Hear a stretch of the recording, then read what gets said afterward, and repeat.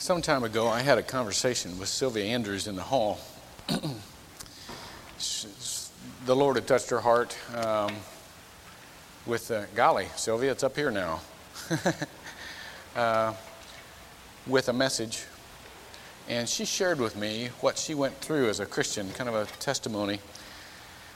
Our message this morning is about the dangers of concentrating on the externals. And her testimony fits so perfectly with what I'm saying. I asked her to come and share part of that testimony with you as just what God has walked through in her life to get us into this particular scripture. I appreciate her doing this. You ought to know that before you tell me anything that God's doing in your life, it's a very dangerous thing to do because you might end up here someday. I'm Sylvia Andrews, and I've been coming to Northland for 2.5 years, and there's no doubts in my mind that God brought my family and myself to Northland. I have notes because I'm nervous. I was very, very fortunate to be brought up in a Christian home. My mother and father loved the Lord. They wanted to raise me to love the Lord. And they raised me the best way that they knew how. They raised me the way that they were raised. I was brought up in a mainline denominational church, a very legalistic environment. And if you come from a legalistic environment, you know what that's like. If you don't, maybe you can try to understand a little bit of what I'm going to say. I was taught that in order to gain favor in God's eyes and to win a place in heaven, that all I had to do was follow this list of rules. And there were do's on that list and don'ts, mostly don'ts. Lots of things that you were not supposed to do, places you don't dare go, clothes you don't wear, music you don't listen to, things you don't drink. You know, probably most of you know that list. With that comes judgmentalism. You set yourself up as other people's judge. And I could tell you whether or not you were a Christian. Many times I could look at you without talking to you and tell you if you were a Christian by the way you looked. And, this sounds silly to be saying this, but this was the way that we lived. We were very self-righteous. We felt like we were the ones who were right and everyone else was wrong. If you wanted to go to heaven, you needed to get on our boat. You needed to follow our rules. Ours was the only list that was right. But one of the sad things about it is that if you had asked me what God had done for me in my life, I would have had difficulty answering you. I could recite my list to you, and I could quote some scripture for you. But what had God done for me? What difference had He made in my life? I could not tell you. I did not know. God is the very, very faithful hound of heaven. And that, I think, is my favorite expression of Him, the hound of heaven. There must have been a point somewhere in my life when I was listening because I heard God's voice.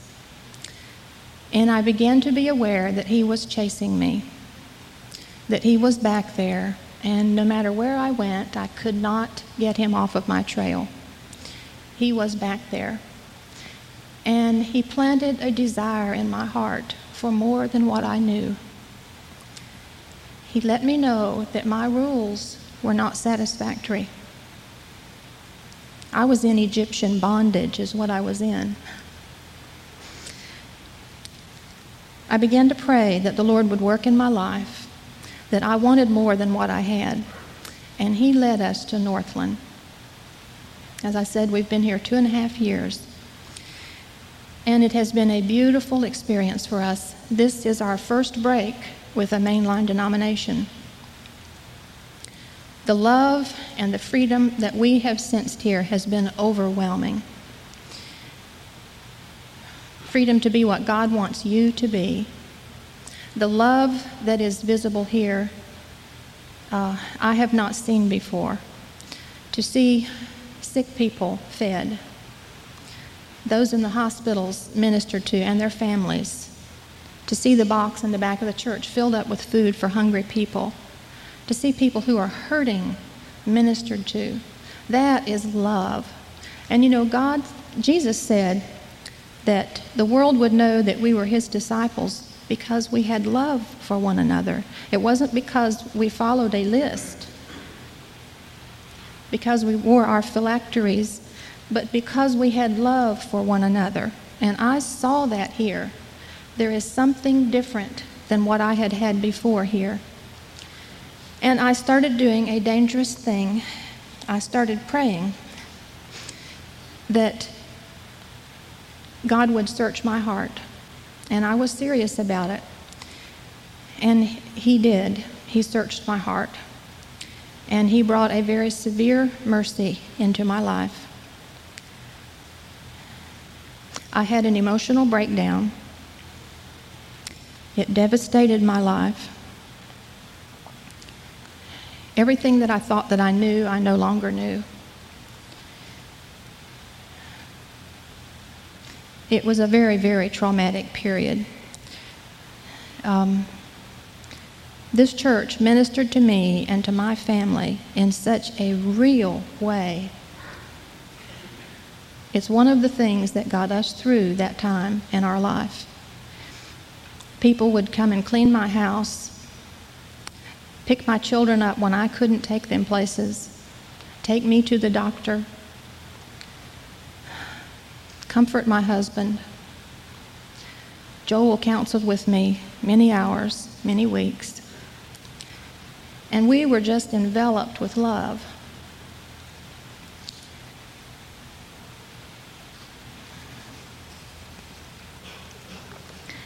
It wasn't long before God laid my heart open before me. And I got to look at myself the way that he saw me. And I saw the sin that had been in there and that had caused me to judge so many people and had caused me to say, well, you can't love God the way I do because you go here or you do that. And yet those were the people who were ministering to me. Those were the people who were loving me as Jesus had commanded. And I realized that that sin in my heart was as painful to God, was as vile to God as anything else, as the sin of the prostitute, the child pornographer, whoever it was. We like to color sin and say that one thing is worse than another, you know, that there are darker sins and things that aren't so bad. But I don't believe that God looks at sin that way. Sin is sin. Any sin in our lives is wrong. And that sin that was in my heart was just as evil as any other. I do have a testimony. You know, I've wondered for so many years, what can I testify to? God has redeemed me. He did die for me. No matter how good a person I've been all my life, he died for me. And he has set me free. I have not prayed that prayer again because it was painful. But I know that I will again someday. I'm still healing. But God is so faithful. And I know that when I'm able to pray that prayer again and open my heart again and be vulnerable, that he will be there and he will show me what I let him show me.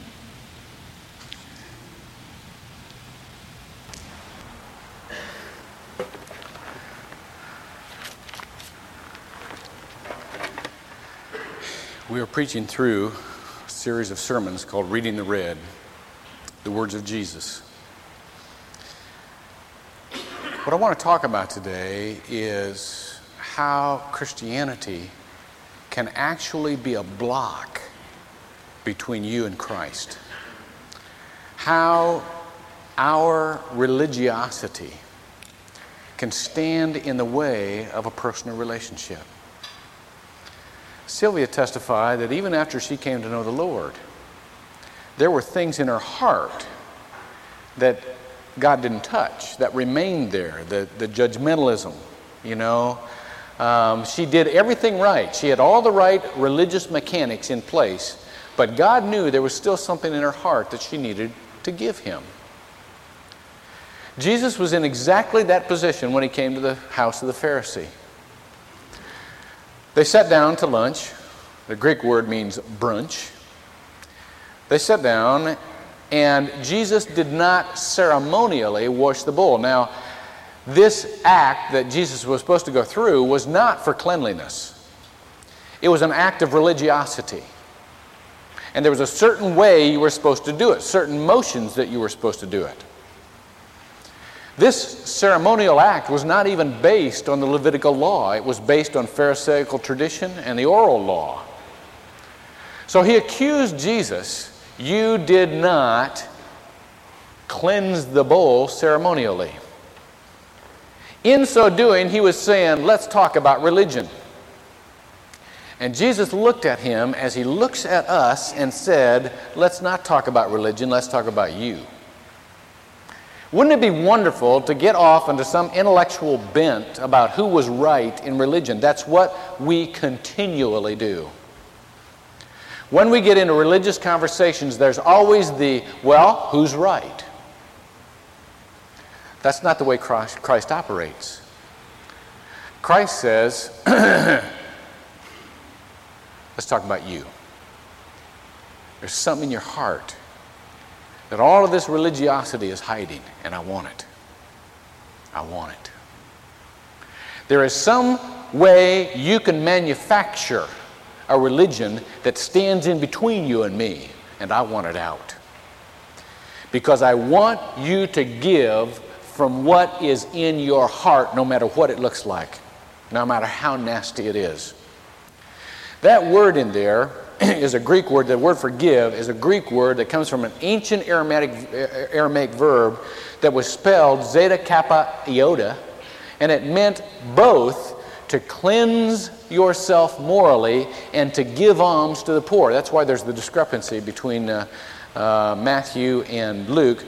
Luke emphasizes giving alms and Matthew emphasizes cleansing, but the word is that Christ wants us to give what is in our heart, no matter how filthy it is. It is so convenient for us to come to church and just do churchy stuff, isn't it? All the while we can hide from the kind of people we are and from what continues to destroy us. All the while. One of my sons was sick a few years ago, very sick. He went to the hospital, and he was in real pain. And we said to the doctor, can't you give him something to ease the pain? And the doctor said, yes, I can. But what will happen is that it will mask the symptoms. It will make him seem better than he is, so that we cannot track the progress of the disease. It's your choice. And I thought, how much like Christianity, if we just do a little bit of it, take a little medicine, we mask the symptoms we have. We don't have quite as violent a symptoms as everyone else. But yet, we fool ourselves into thinking that we have no progressive disease inside of us called sin. That because we can couch our anger in religious terms, because we can couch our lust in religious terms, because we can talk religion till the cows come home, we don't really have to deal with the sin that is in our heart. And Jesus said, I want to talk religion, I want to talk you. You. We all have in our hearts a progressive disease called sin. All of us. Now, some have a little different variety than others, but it's all there.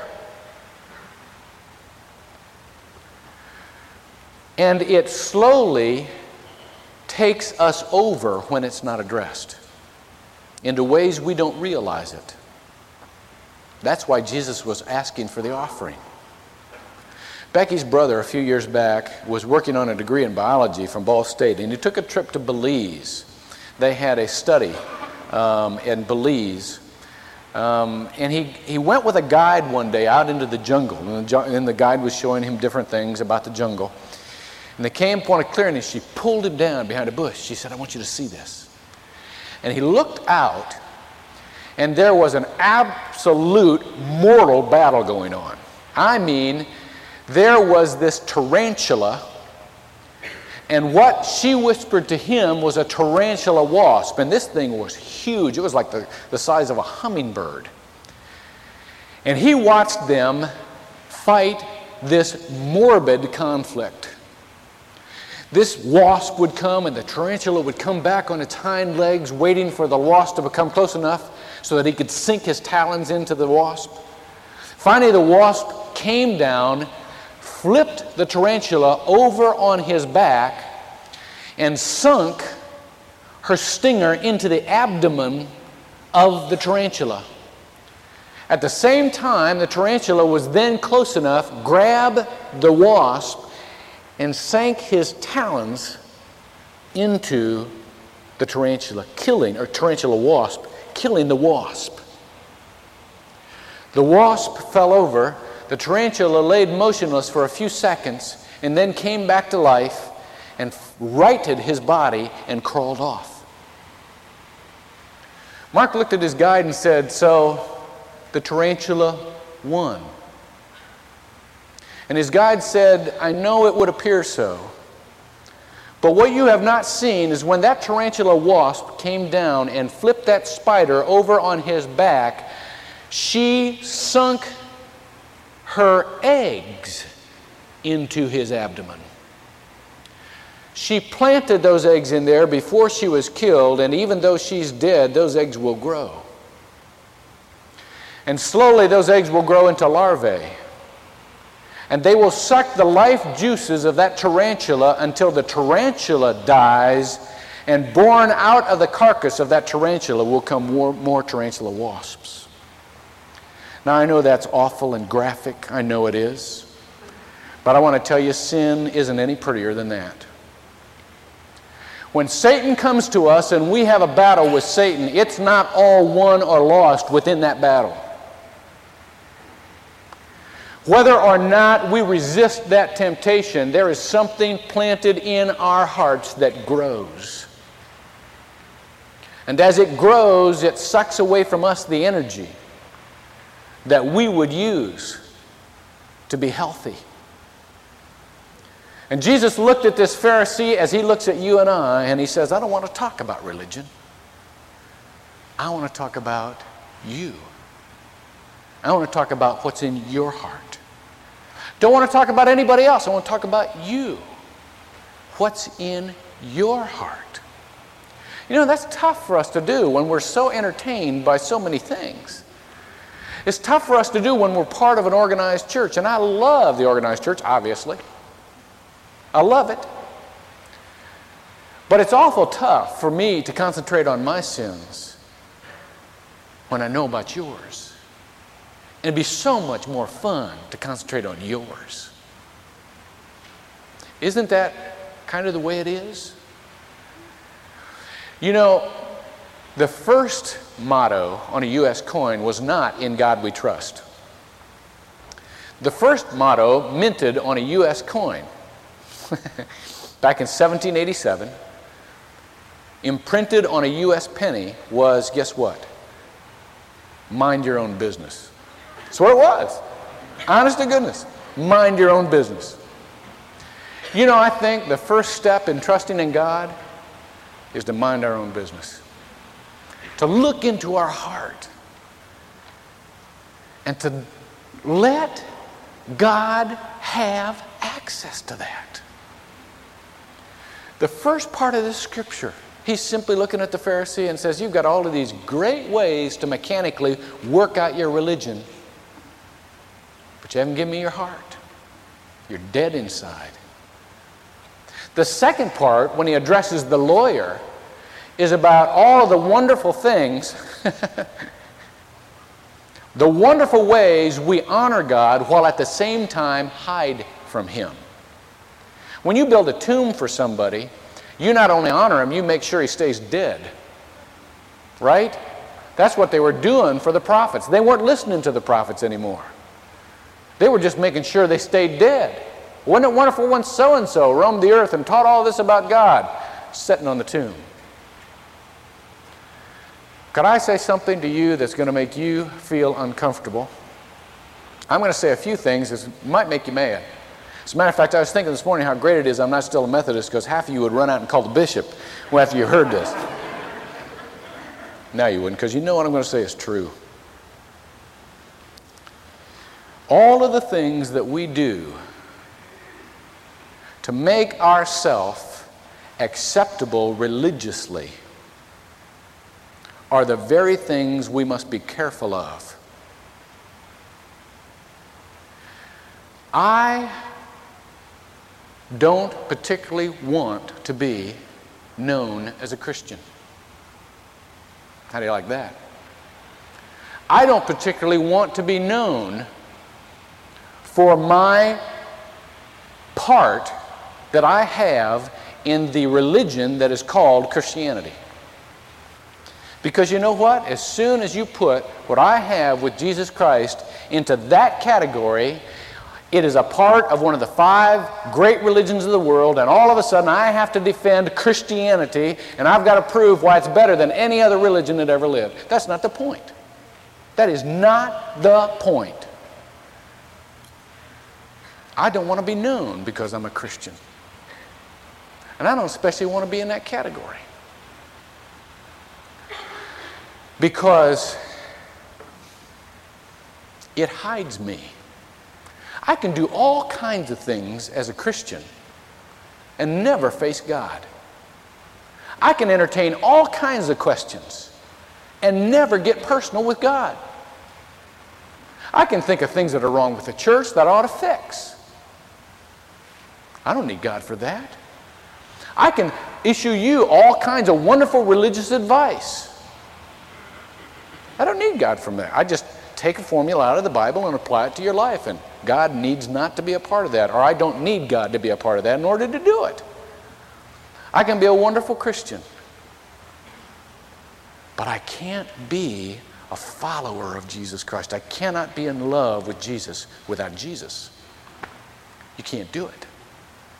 You can't do it. I had breakfast this week with the director of a ministry that is in 69 countries. It's huge. What they do mostly is have Bible studies and train people for discipleship. And they do a lot of Bible studies with government officials of all different governments on the QT, because you don't have a public Bible study when you're in government. That's not the point. He was talking about one particular Bible study in Washington that involved government officials, all of which you would recognize their names. And there was this one little Jewish guy that had been coming for 3 years, never said a word, never had mentioned a word in 3 years. If I told you who it was, you'd know his name. Well, the leader couldn't be there that Sunday, or that week, that day, that session. So he called up some of the other guys, tried to call some of the other guys in the group. And he couldn't get a hold of them. So he finally called up this little Jewish guy. And he said, would you, I hate to ask this, but can't come. Would you end the Bible study with a prayer? And the little guy said, yeah. This was his prayer. Lord, I pray that all the Muslims in the world will come to know Jesus. And that all the Buddhists in the world will come to know Jesus. And that all the Jews in the world will come to know Jesus, as I have come to know you. And all the Christians in the world will come to know Jesus. What a prayer. The most famous evangelist in the world recently bowed his head in frustration and said, it seems like I have spent the last 20 years trying to convert Christians to Christ.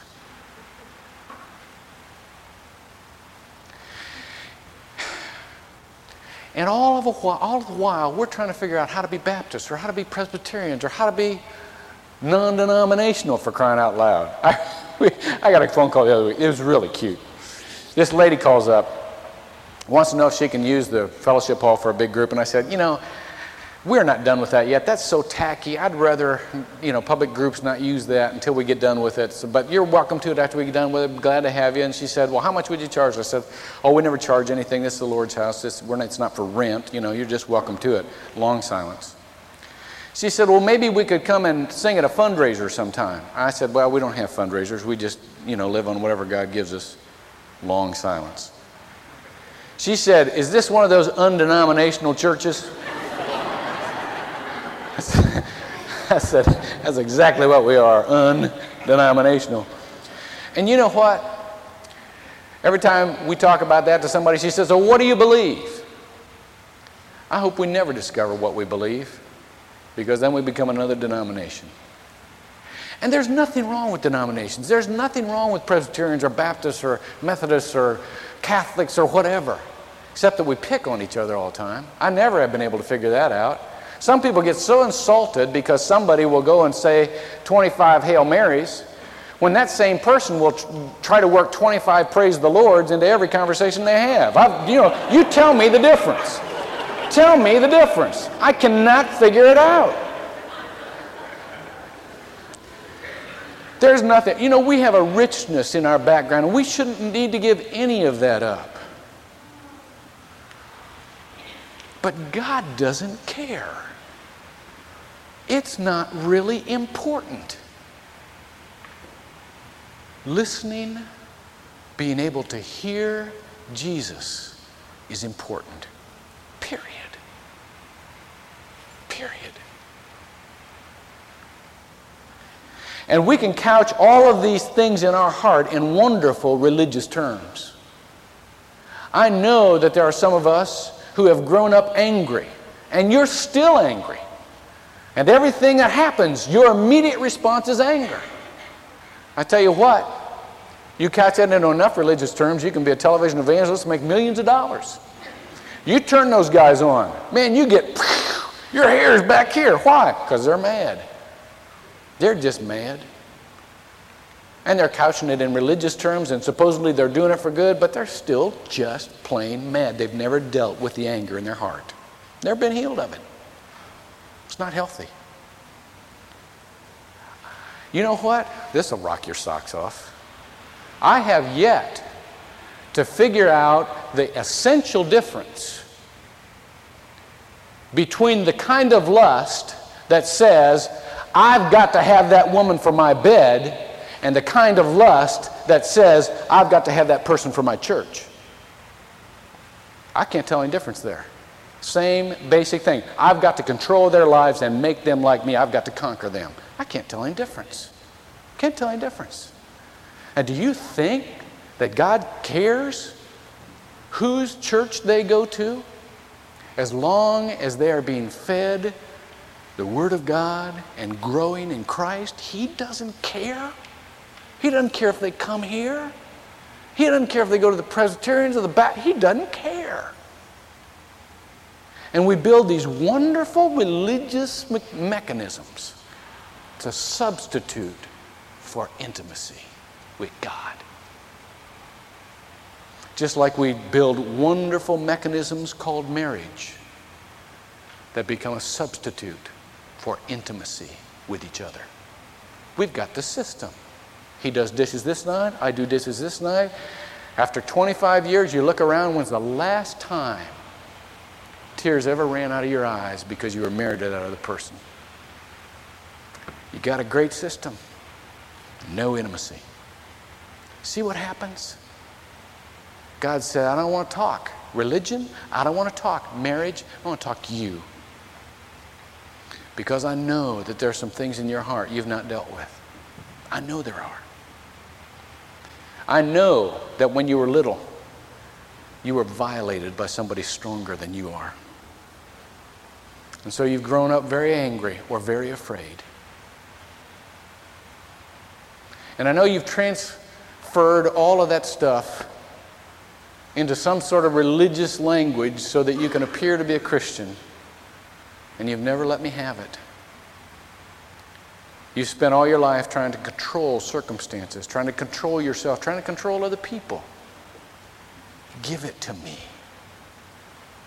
I don't want to live in there with that. I want you to voice it. I want you to get rid of it. I want to create in you a clean heart.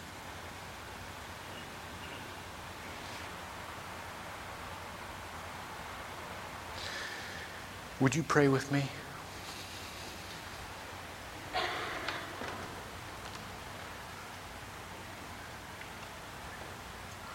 God, we have played church for so long, and it's been fun,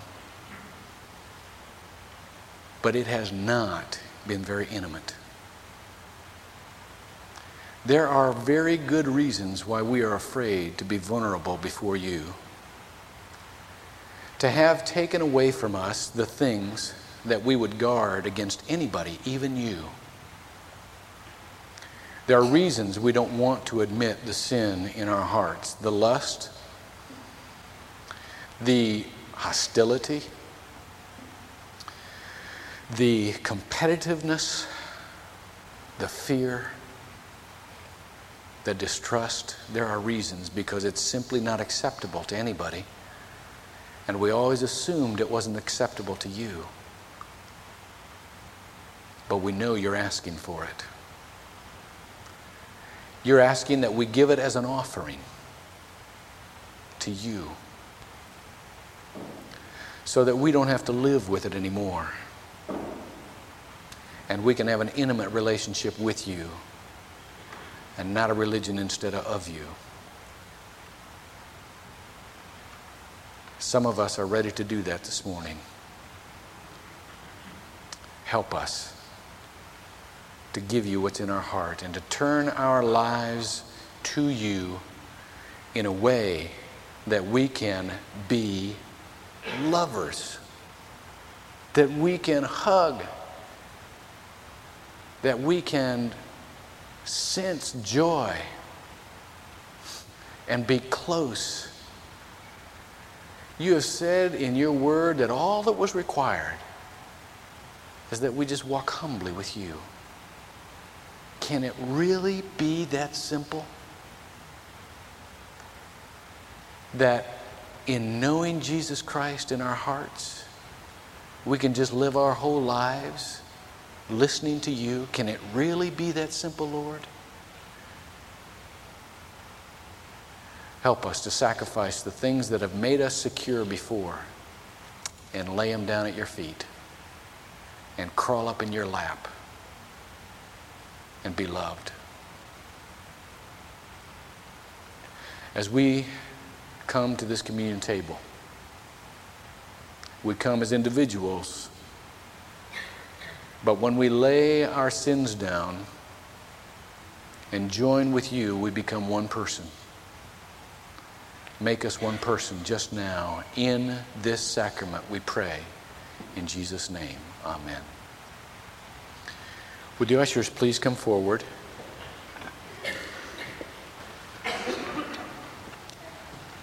And as they pass the elements to you, we will pass both elements at once. Please pass them to your neighbor and let your neighbor serve you so that you will have both elements in your hands. And if you will wait until we all have elements, we will take this communion together.